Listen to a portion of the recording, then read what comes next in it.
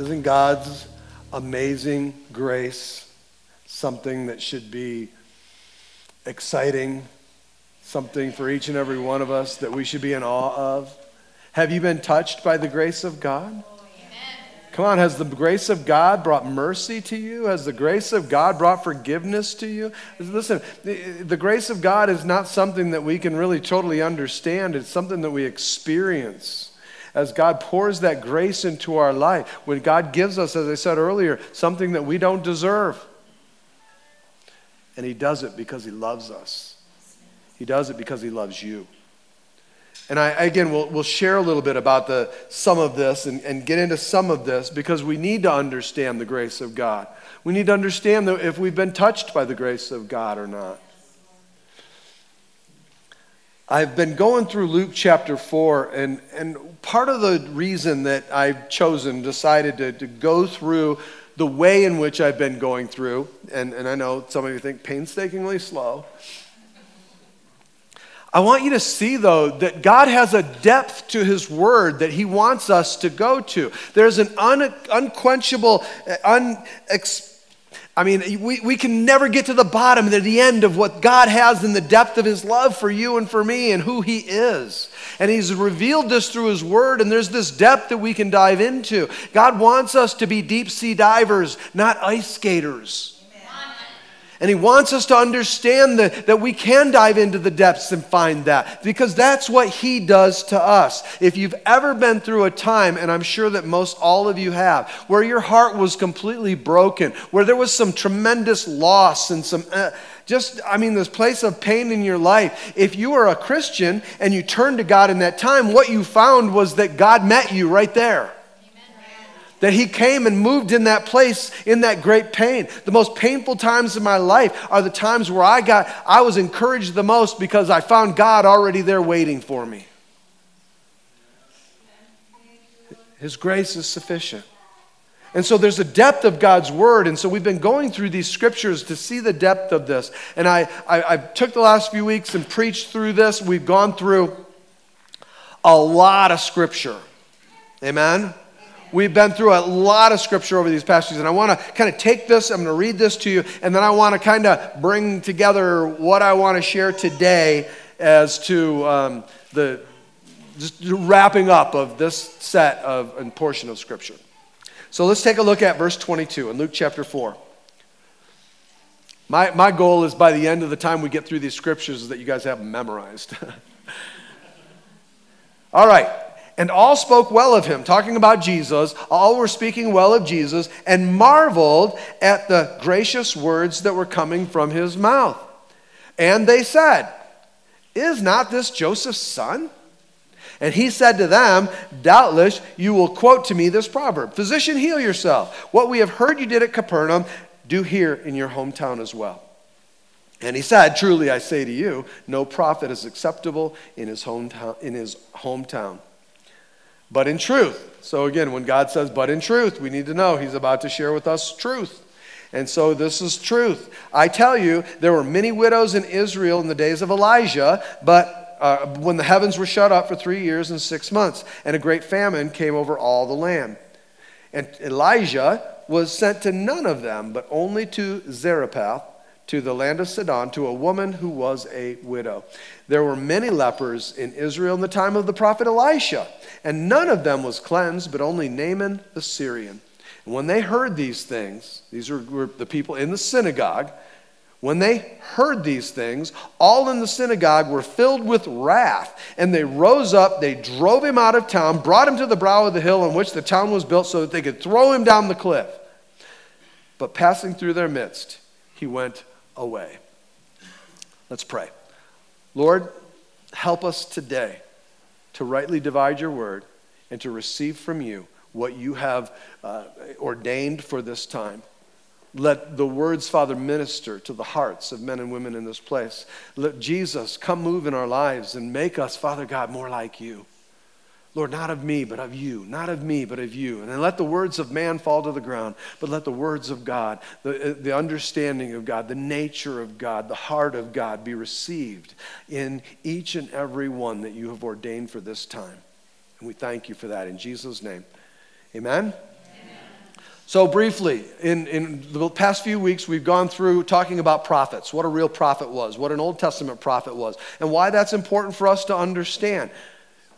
Because Jesus, by the prophecy of Moses, the greatest Old Testament prophet, the word says, Moses prophesied that one would come out of the people, one would come out of the flesh, one would come out of his people to be the capital P prophet, the fulfillment of the word. And Jesus was the capital P prophet. And he came and he walked in all sorts of different offices on this earth. One of those offices that he walked in was the office or the anointing of prophet. He came and declared the very word of God. And Jesus came and he preached and he proclaimed the very words of God. Well, Jesus is now coming to Nazareth and he's coming as the prophet. He comes to proclaim the word of God. And he comes into the synagogue with those people that he is the most familiar with. They saw him grow up. He grew up in this little tiny town. And so in this little tiny town, he comes to preach. He goes into the synagogue. He pulls out, or they give him the scroll of Isaiah. He opens up to Isaiah 61, and he declares the prophecy of Isaiah about the coming Messiah. And Jesus reads the scripture about the coming Messiah, God that would come into this world, and he sits down and says, "Today that scripture is fulfilled in me." He said, "I am God." And that's what he was telling them. I am the Messiah, God in the flesh. Well, the people that were the closest to him, those people that were there that day in the synagogue, these Jews, they didn't like it. They came back with, "Wait a minute, aren't you Joseph's son?" They didn't have a good response. All of a sudden, they were marveled with Jesus. Now all of a sudden, wait a minute. Listen, Jesus was really, he's certainly a whole lot better than me, but I can tell when you guys turn on me. And so they're turning, and Jesus comes back, and he says, wait a minute, don't get upset yet. I haven't even begun to upset you. And he tells these stories. And he goes back and tells the story about Elijah and this pagan widow from a pagan nation that he goes to. And he comes, and then he tells them about Elisha. How Elisha, the prophet, these were prophets that were coming to declare the very words of God. The prophet came and told Elisha and was sent to this pagan commander, leper, in 2 Kings. And I went through and broke all those down and talked about it. I'm not going back over that. But the people got really upset and they got really mad, and Jesus was confronting something. He was confronting their sin, and their sin was religion. Religion was causing them to want to kill Jesus. Isn't it amazing that their religion caused them to reject Jesus? In church, I thought, we should probably look at that because, it's in our nature to do the same thing that was in their nature then. Our culture has changed, but the nature within us has not. And so those same things that would have caused them to reject Jesus in their heart are still the same things that will be at work in us to reject Jesus in our heart. Because for most of us are here, and you're hearing about this, where they rejected Jesus. And most of us will get into this place, and probably you're all thinking about this at this moment, where we go, "Thank you, Lord, that I have not rejected you like they have." And we get to that place, and that's my concern. That was their problem. And they rejected Jesus. And I want to take this story and I want to take this opportunity to speak to you about the things that he's revealing in this, about why and how people reject Jesus, so that you can be aware of them. Don't you think that if it's in the Word of God, don't you think if it happened to them and it was enough for Luke to write this down, for Jesus to declare these things and handle these things the way in which he handled them and is declaring them to you and I, that we should take the opportunity to take a look at why? Don't you think it's important? Because there's a lot of people that don't even realize it. And they reject Jesus because of our lack of knowledge. I'm going to do my best to make this very hard for you to reject Jesus because of lack of knowledge. You're going to do it with full-blown knowledge if you do. But again, I'm telling you this because I don't want you to. Any of you. Jesus died for you. He loves you and he cares for you. And because of that, listen, through his heart, I love you and I care about you. I don't want you to reject Jesus. I want you to know that's been my prayer as I was preparing. Lord, don't let one walk out of this place today rejecting you. So what would compel you to reject Jesus? I know in our minds and our hearts we'd say nothing could cause me to reject Jesus.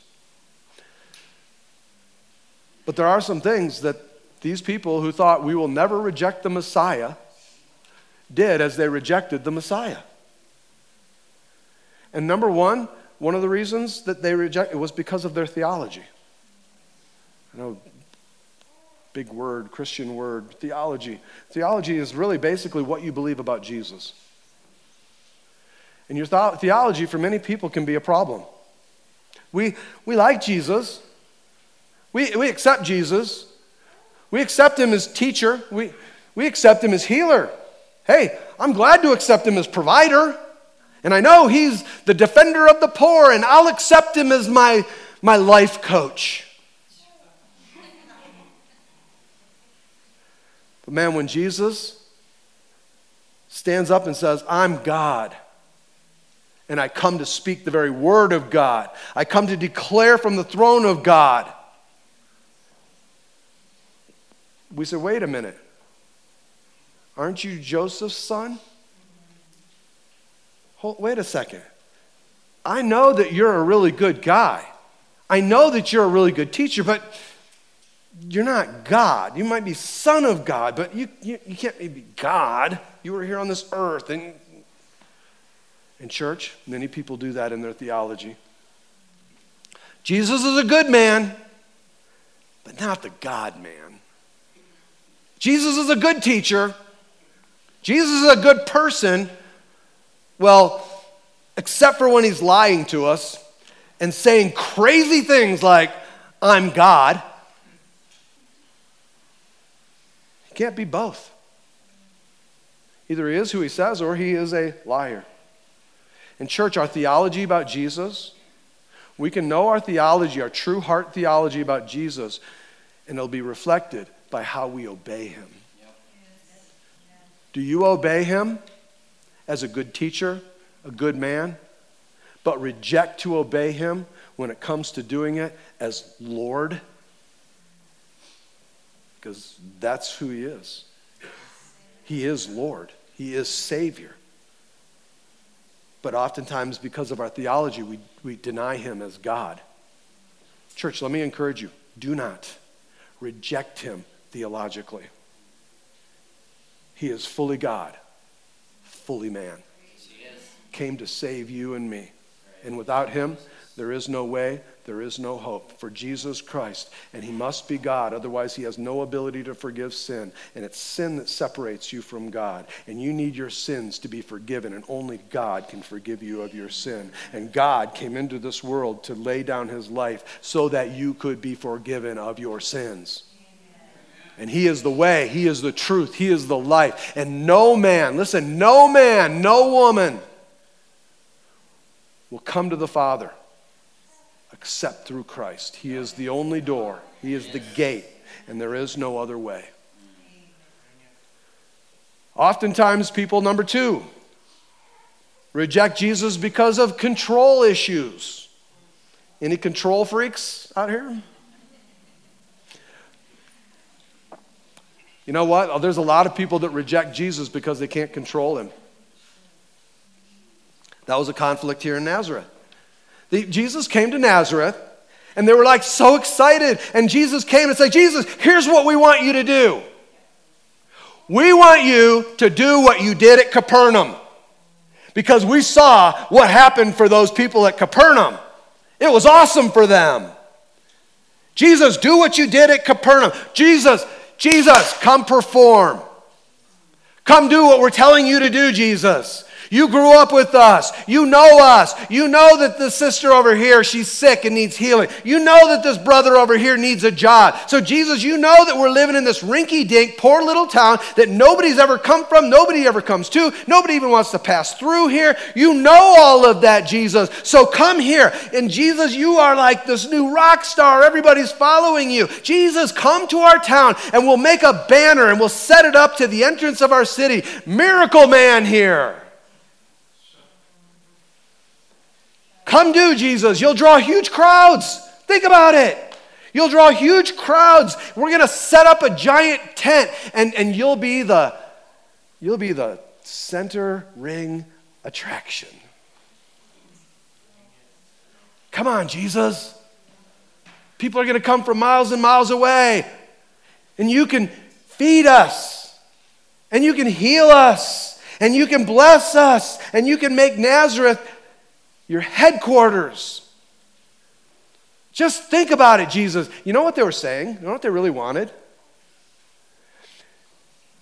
They wanted Jesus to come so they could use him for their own mission.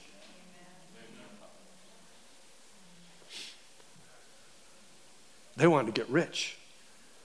They wanted to prosper off of Jesus.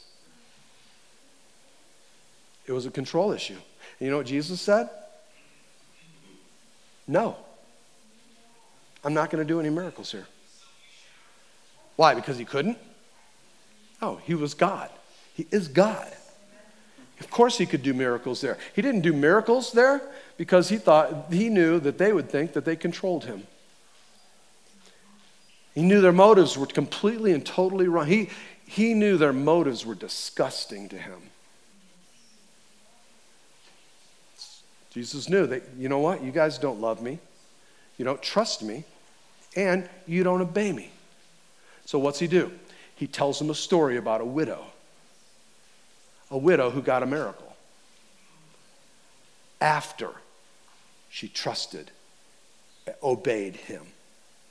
He then tells them a story about a pagan commander with leprosy who got his miracle after he trusted and obeyed the word of God.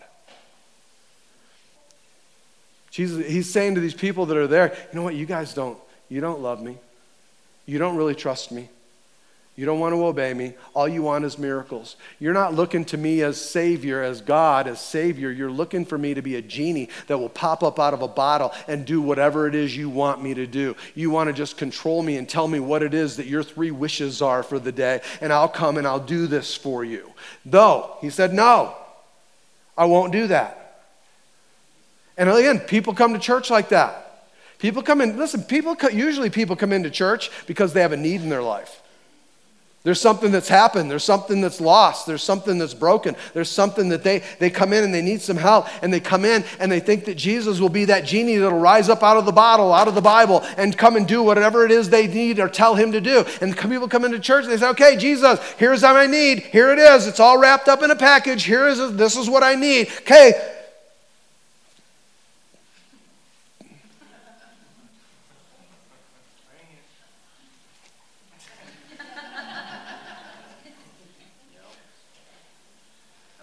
This Jesus stuff doesn't work. He won't even do what I want him to do. Forget him. And what happens is we go off into some kind of new post-Christian theology or anti-Christian theology, or we decide, well, you know what? I'll just go to a church that will meet my needs, that will do what I tell them. Many people today reject Jesus for that reason. There's also then number 3, which is greed. You know what? Nazareth, from their viewpoint, this was a money-making situation. Imagine if we can get Jesus to stay here. Just imagine what all these crowds will do. We could build a huge synagogue. Come on, we could have a bigger synagogue than Capernaum has. And people will come from all over. And when people come from all over, they're going to need rooms to stay in. They're going to need restaurants to eat at. They're going to need Rent-a-donkeys. Think of it. This is going to be awesome. This is going to be so great. Think of the offerings that we could take after somebody gets healed. We're going to do great. They wanted to use Jesus for money. And church, he goes in and he tells them the story about this poor pagan widow. They wanted to use him for money, and he stops and says, let me tell you about this poor pagan widow. You know what? She had absolutely nothing. And a couple of things. One, I want you to notice, even though she had nothing, she didn't come to Jesus, or she didn't come to the Word. The Word came to her. And the Word came to her, and the Word asked her to give the last handful of flour and the couple of drops of oil that she had left. Jesus came and asked for the poor to give up her final meal while she's starving to death, and to then let the prophet come live with her. Church, you don't use God for money. You know what that's called? It's idolatry. We begin to worship money. No, we love God, not for what he does. We love God because of who he is. We love God because he is God.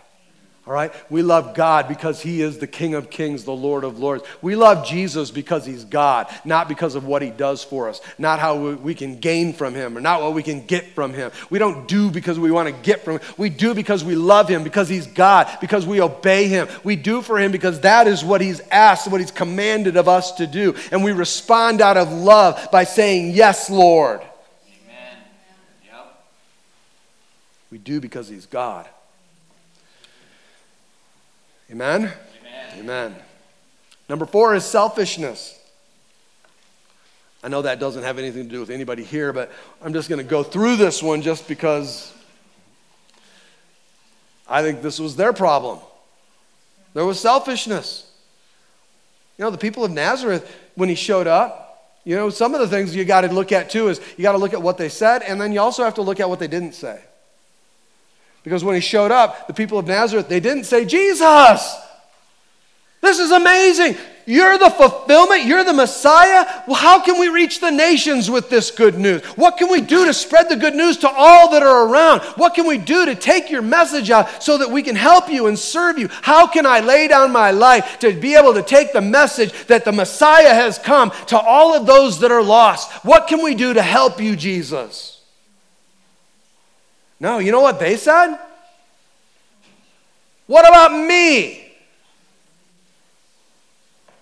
What about me? Jesus, where's my miracle? Where's my food? Where's my healing? Where's my provision? Jesus, what about me, me?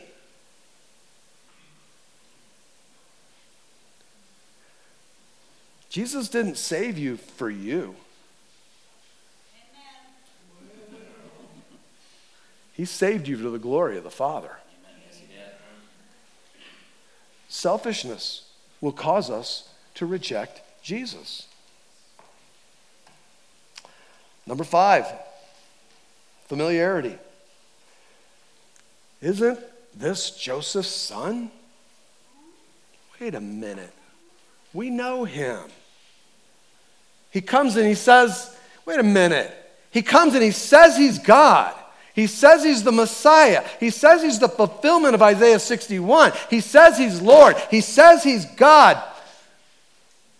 But isn't he Joseph's son? Come on, we know him.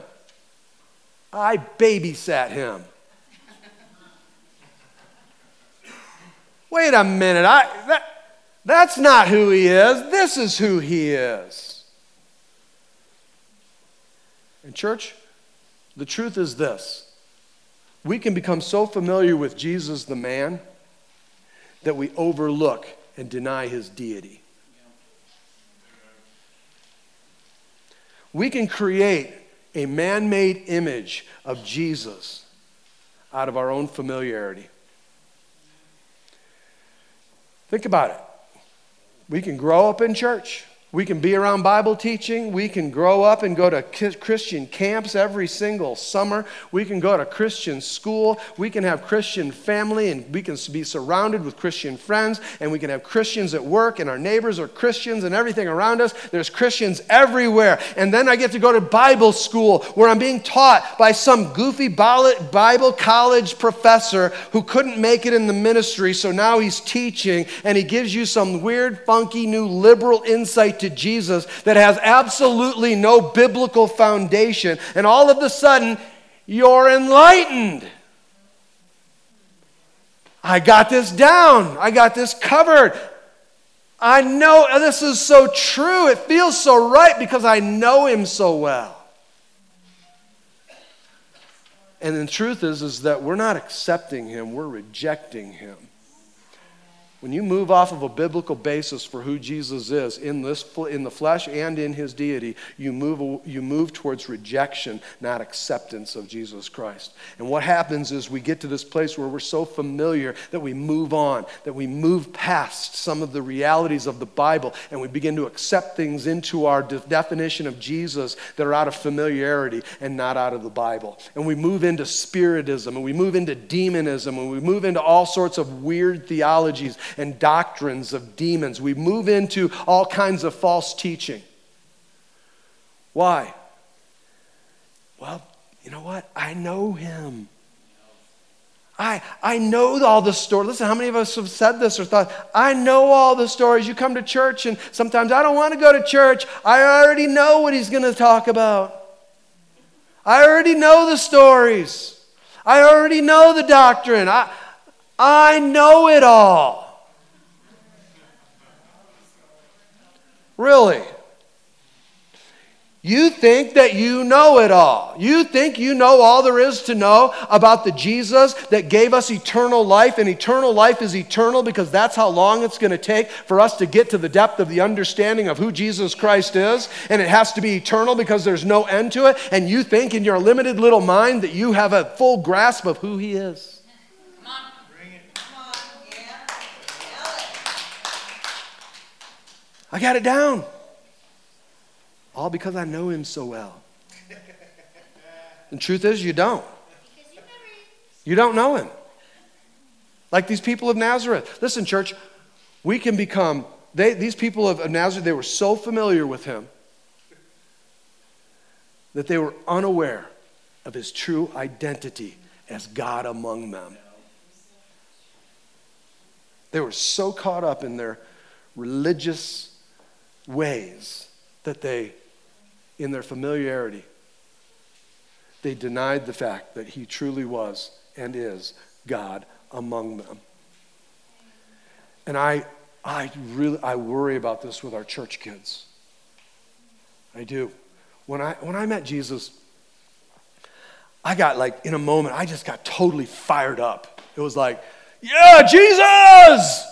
Because I was just totally fired up, and I think a large part of that for me was because I didn't grow up knowing a lot about Jesus. I thought I did, but I didn't grow up knowing a lot about Jesus. I didn't know a lot about who he was. I didn't grow up reading the Bible. We didn't read the Bible at our house. I grew up marginal Catholic. So, I mean, we were Catholics, and we weren't even really that good a Catholic. We were, you know what we were? We were good enough Catholic.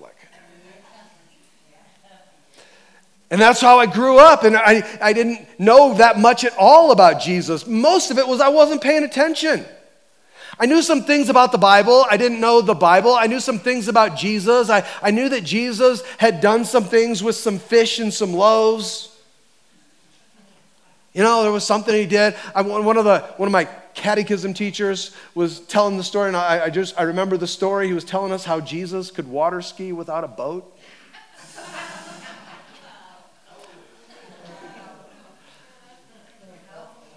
That was about as much as I knew about Jesus when I was unsaved. That was about as much as I knew about him. And my lack of knowledge was only surpassed by my lack of familiarity with him. Now, I wouldn't have thought that, though. But that's where I was. And when I met Jesus,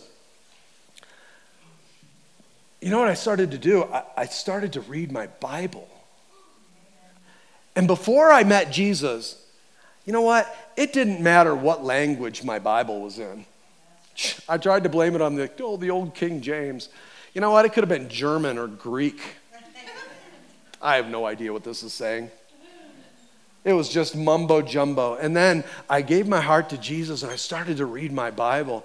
And it was like, wah, wah, all these things were going off and these lights were going off. And it was like the auto highlight was on and these things were going off. And the Word of God, it was all so fresh and it was all so real. And then I went to church and I was surrounded with these people that were loving Jesus. They were on fire for Jesus. I did not know there was people like you guys out there.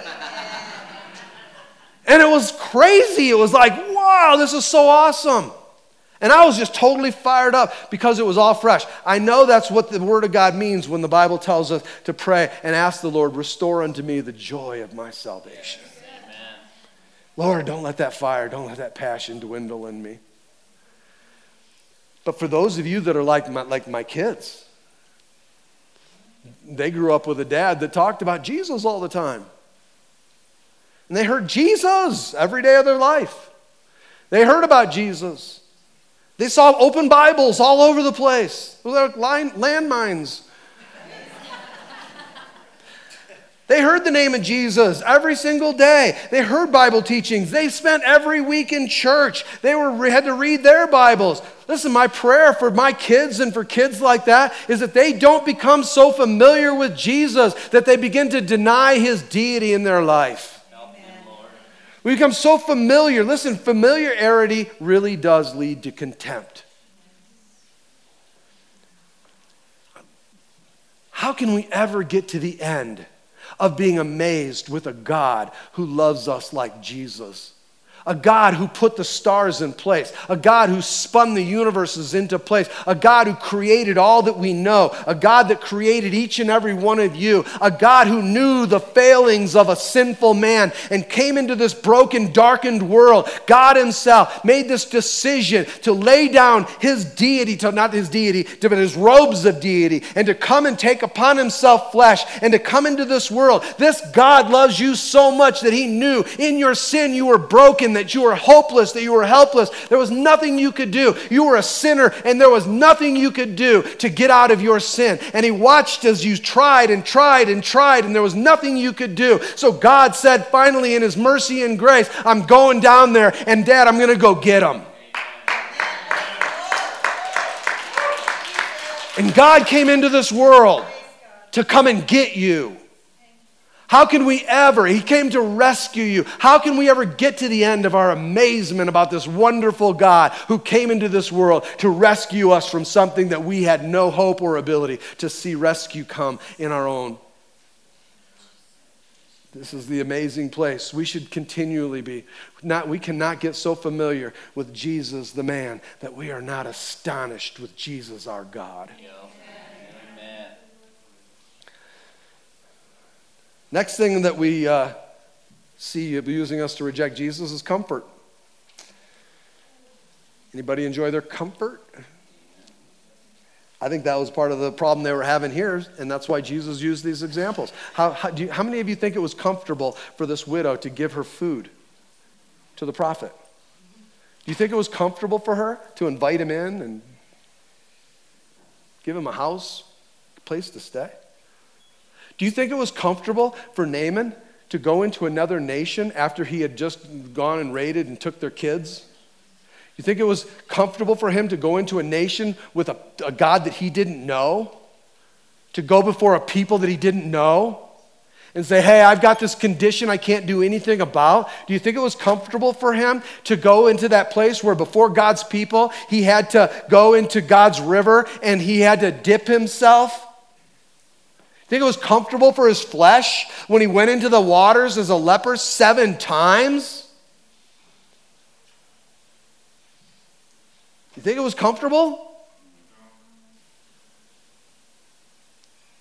Think it was comfortable after he got out of the water, got back on his horse and headed back to Elisha's house with baby soft skin? That part. Love that. You know what? He didn't get to the comfortable part without the uncomfortable part. And there are some of us that, you know what? We're in that same place. It's comfort that stops us.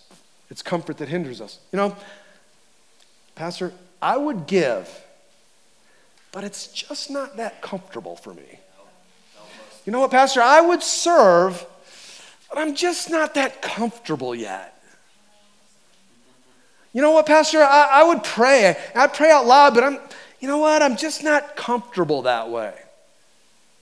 You know, Pastor, I would sing, but I'm just not comfortable. And you know what? I would raise my hands in worship, but that's weird uncomfortable.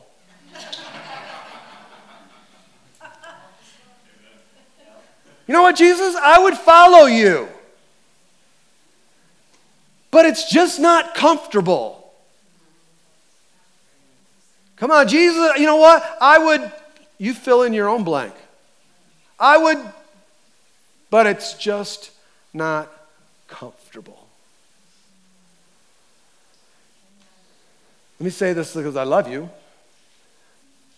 But if that was any of your excuses, you're worshiping convenience instead of Christ. I'm so thankful that Jesus did not worry about being comfortable when he went to the cross for me. Number 7, which will stop us, embarrassment. How many of you found out that when you came to Christ, you didn't win any cool points? If you came to Christ in high school, you didn't all of a sudden become the cool kid. You know, I mean, it's just not. Being a Christian isn't really the cool thing. This was something that I struggled with as a non-Christian. All the Christians in high school, they had their Christian, Bible club. It was like, oh man. To me at that point, and again, this was as a non-Christian, that's the freak show. All they do is come over and tell me I need Jesus. Well, if Jesus is going to make me like you, then forget it. Why would I want to do that? I don't want to join that team. That's not a team that I want to be a part of. That's the nerd team. That's the Ned Flanders Society. Come on. I don't want to join the geek squad. You guys have got to be kidding. What, are you going to make me go and put a bumper sticker on the back of my car now? Now that I come to Christ, I got to wear this big gaudy t-shirt? And what's with the wristband? Come on. And then they're like this. They're like, we love Jesus. We love Jesus. We love Jesus. It's like, man, you guys remind me of Buddy the Elf when he found out Santa was coming. It's like calm down. Honestly, I thought, seriously, is there another team within you guys somewhere? Are there people that are on your team that won't show up with you? Is there a team that wears just black shirts? Come on, is there a team that I can join? You guys have got to have a team somewhere. You got to have a cool team hiding somewhere. Because I was embarrassed. I love Jesus! I was like, calm down. Here, smoke this. That was...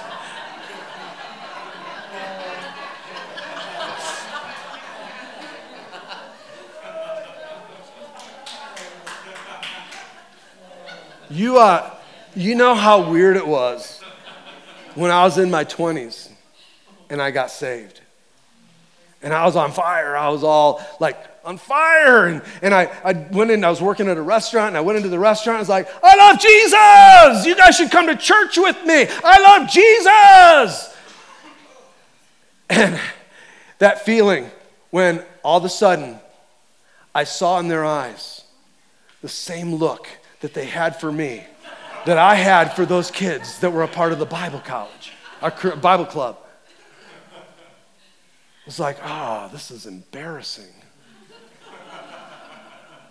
Didn't stop me, but it was still embarrassing. And then I went out, then I quit the restaurant, and my brother and I, we opened up a cultured marble shop. We were manufacturing cultured marble, and I was out there doing the installations. And so I was out on the job sites, and with all these other crews around, the painters and the tile guys. I was always in the same place as the tile guys. And so we were out there, and I'd go out and install, and I brought my radio. That was back in the day. And I kid you not, I had my Jesus cassette. It said Jesus right on it. It was my mix. And I'd blast that thing, and the guys on the job site were making fun of me. I'd walk out of the bathroom where we were doing the work and walk into the kitchen where the tile guys were, and they'd hear us coming. They'd be like, They thought I was a freak. And it was, again, it really was, in my flesh, it was embarrassing. And then I'd do something stupid, I'd say an off-color joke. I wasn't that saved, so I still had some of those jokes in me.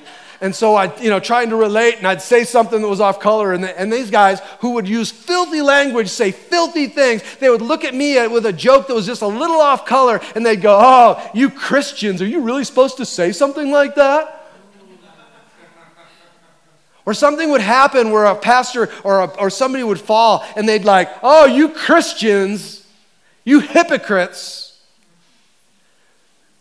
It's like, come on. I mean, one person tripped. There's billions of us. We're not all doing that. But still, it was embarrassing. Even still to this day. When a pastor steps outside of his marriage and ends up in an adulterous affair, and it comes out and everybody finds out, you know what? That embarrasses me. Makes me just not want to tell people I'm a pastor. It's embarrassing. But listen, do you think that it was embarrassing for Naaman to go down to the river? Hey, I'm the warrior, and I'm the one who took your kids, and I'm a leper, and I need your help. How humbling, how embarrassing.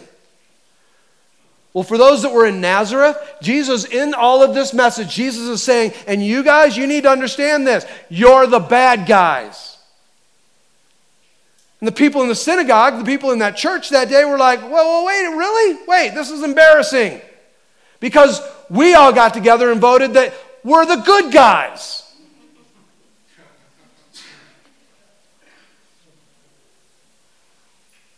Well, we're going to kill you. That was their response. Before you kill Jesus, some of you need to humble yourself before the Lord. Or allow the Lord to humble you. Because He will. He's very good at that. Embarrassment will turn us away from Jesus. You cannot be afraid of Him or embarrassed of Him. And the last thing I'll finish up with is religion. Sometimes it's just good old religion that just becomes a problem. And that was me. Before I met Jesus at the age of 27, I would have told you, even though I had very little knowledge of God, knowledge of the Bible or anything, I would have told you that I was a religious guy. I would have said that because I grew up, I was born into a marginally Catholic family. So we were Catholic. So I was religious. And I believed in God. I believed in Him. I went to church. Come on, I went to church. Till I was 16 anyway, I went to church. I'm a good person.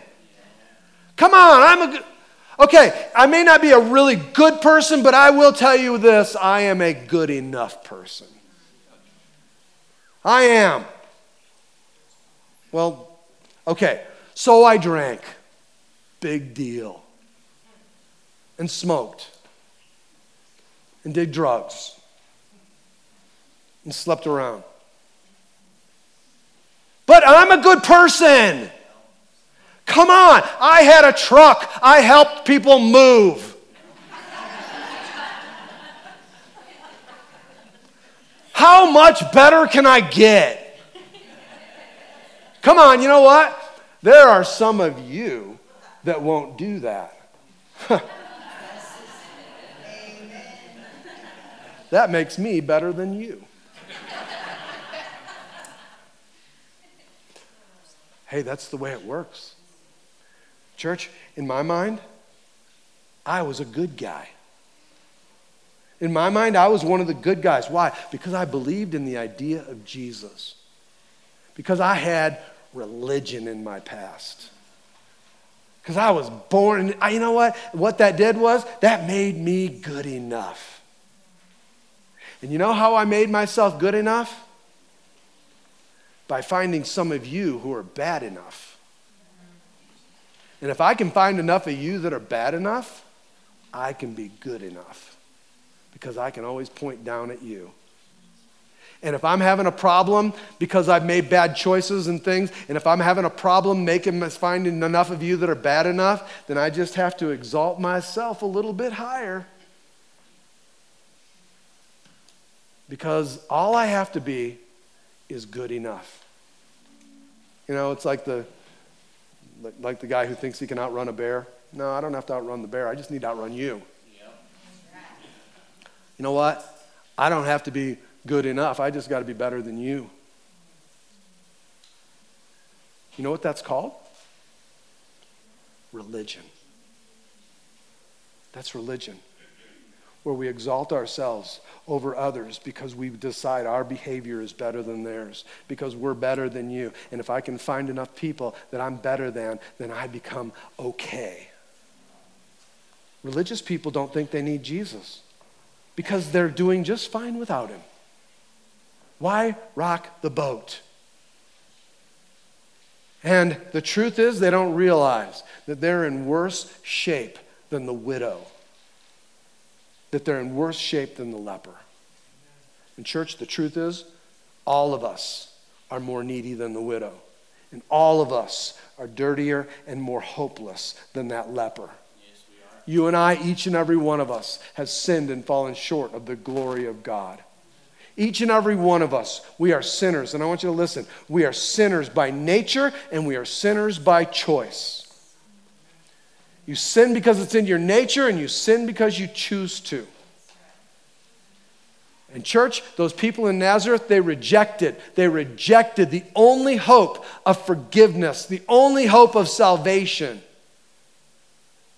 They rejected him because he didn't fit their religious narrative. And I want to encourage you today, don't reject Jesus. They wanted to kill him that day. They didn't, but eventually they did. Eventually the religious people killed him. Why? Because they chose their religion over Jesus. And you know what Jesus did?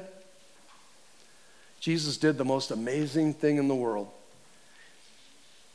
They rejected Jesus, and Jesus went to the cross, and he took our sin upon his selfless self, his sinless self, and he died for us to forgive us of all of the sins that he bore for us.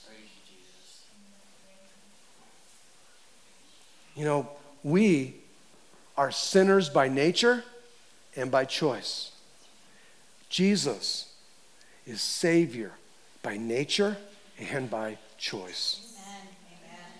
He came in his nature to save, and by his choice, he fulfilled it all just for you, just for us. And I find that to be absolutely amazing. And that is what Jesus is. He is always, he is only, he is good to the very end. There is nothing about him that isn't good. And he has provided for you and me. He has provided by his grace for you and I, just like he did that widow. And he has provided for you and I healing for each one, just like he did that leper. And he provided all of that for you and I while we denied him, and while we hated him, and while we ignored him, and while we spit upon him, and while we used his name in vain, while we misrepresented him, while we killed him. He came, and he continues today to love us. And he continues, just like he is right now, he continues to reach out to each and every one, just like he's doing to you right now, because he loves you. Worship team, would you come back up, please? This is a sad fact. The sad fact is this, that some of you, you're going to reject him just like they did in Nazareth. I know that's going to happen because the Bible tells us that one day many will stand before him and say, Lord, we did this, we did this, we did that, we did this in church, we did these things. And he says, away from me, you evildoers, I don't know you. Those are church people. So there's some of you that are going to walk out of this place today rejecting Jesus, just like those in Nazareth. I pray you do not do that. I will get down on my knees and beg you, don't do that. Your eternal life is at stake. Please don't do that. I am not beyond humiliating myself for your salvation. Jesus did it on the cross. How do you think he felt hanging naked on a cross for all to see? Some of you will reject Jesus like the soldiers did. The soldiers that put a crown on his head, a crown of thorns, who beat him and whipped him as he walked along the road carrying this heavy cross, the cross that you should have carried. The soldiers who laid him down on a cross and nailed his hands and his feet to it. These soldiers who stood that cross up only to have him drop into the ground. Those soldiers that stood there, you know what happened though? There was one soldier that day that had a change of heart and a change of mind. And at the foot of the cross, he received Jesus that day. Maybe some of you will be like the thief on the cross. There were three thieves that hung on crosses right next to Jesus. And they mocked him. They reviled him, the word says. And that day on the cross, in their moment of death, one of them cried out and said, you truly are the Son of God. And Jesus turned to him and said, today you shall be with me in paradise. One of the last things Jesus said to a dying man, today salvation has come to you. And he received God. And I tell you that because, church, I want you to know there's still hope. No matter what you've done, no matter where you've been, no matter what you've walked through, no matter what stage of life you're in, there is hope for you. If you're still alive, if you still have a breath in your body, if you still can hear my voice, there is hope for you. And let me say this, that just because you rejected Jesus in the past does not mean that you can't receive him here today.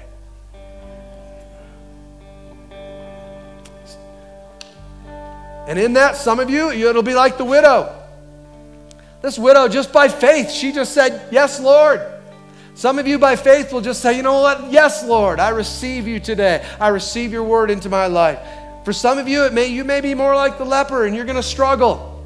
He struggled, he got angry, he went through all those things, but he eventually came to the place where he chose to listen to the Holy Spirit drawing him and speaking to him and calling him to obedience. Well, God has called you to accept the Lord Jesus Christ unto your heart, to call upon the name of the Lord. He has called you to that. And for some of you today, you need to respond to the voice of the Holy Spirit that's speaking that's drawing that's bringing you unto this time of salvation, that like that pagan commander leper, you could receive the Lord Jesus into your life today. And that's what I want for you. That's what I pray for. And I want that because I know how much he loves you. And I know how much I love you. I want good for you. And I don't want you to walk out those doors without knowing the Lord Jesus Christ, because you're not promised tomorrow. I want you to understand, to know and experience the amazing grace of God. To know the tremendous gift of Jesus Christ in your life. And I now leave that between you and him. Will you pray with me?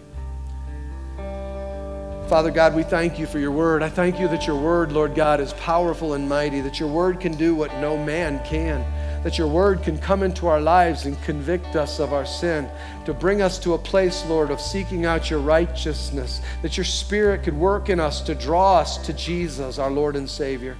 And God, we worship you today. We worship you, Lord, in spirit and in truth. We thank you, Lord, for the prophets who gave us this word, the prophets who spoke, the prophets who were filled by the Holy Spirit that's drawing us today to that same word they spoke.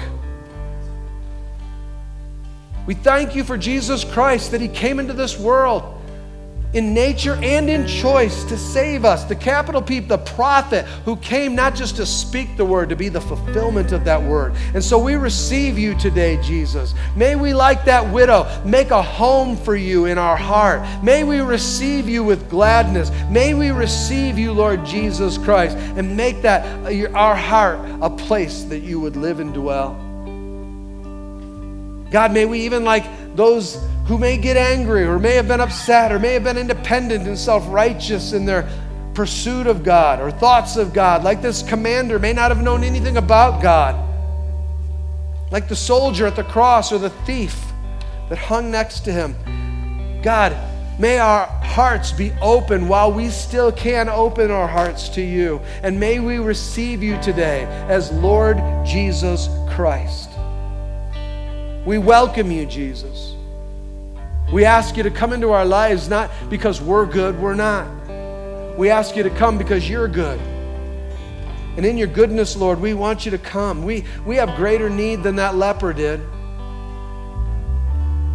Lord, we need more provision than that widow did, because our condition is worse than both of them. We are apart from you, Lord. And apart from you, we have no hope. So, Lord God, may your joy fill us today. May we rejoice, oh God, in the name of Jesus Christ. And may we today, Lord, experience the amazing grace of God. Amazing grace, how sweet the sound that saved a wretch like me. I once was lost, but now, Come on, church. Lift up your voices. was blind, but now I see. 'Twas grace that taught my heart to fear, Come on, church. embrace my fears, relieve. How precious did that grace appear, the hour I first believed. Come on, declare this morning. My chains are gone, I've been set free. My God, my Savior has ransomed me. He came and got you. Like a flood, His mercy rained me up. Amazing the Lord has promised good to me.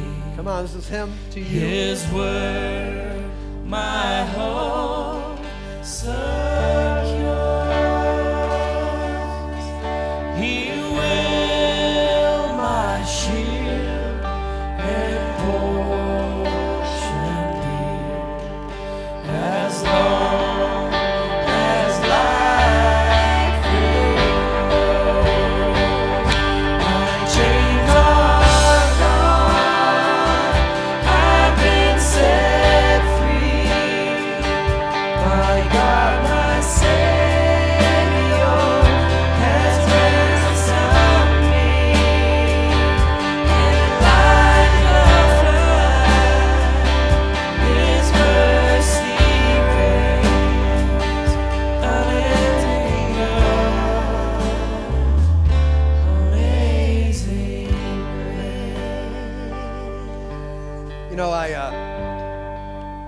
want you to know I did. And there was those people that I mocked, those people that were in the Bible club, those people that were, I love Jesus! And it was like, I don't want that. But there was a moment in my life where I was in dire straits and in a situation where something had turned in my heart. And I met some people that were like, I love Jesus! And it was because of them I gave my heart to Jesus Christ. It was because of those who had a fire and a passion in their life. I want you to know that, the same sun that melts the butter hardens the clay. Church, I want you to go out there and go tell the world, I love Jesus! Go be the light that God has called you to be. Go be a lover of Jesus. Go be the church. Church is not over. Church is about to begin. And we're about to release the church. So go be the church. Amen? God bless you. Have a beautiful day. Go out there and go love on Jesus. Come on, sing it as we go.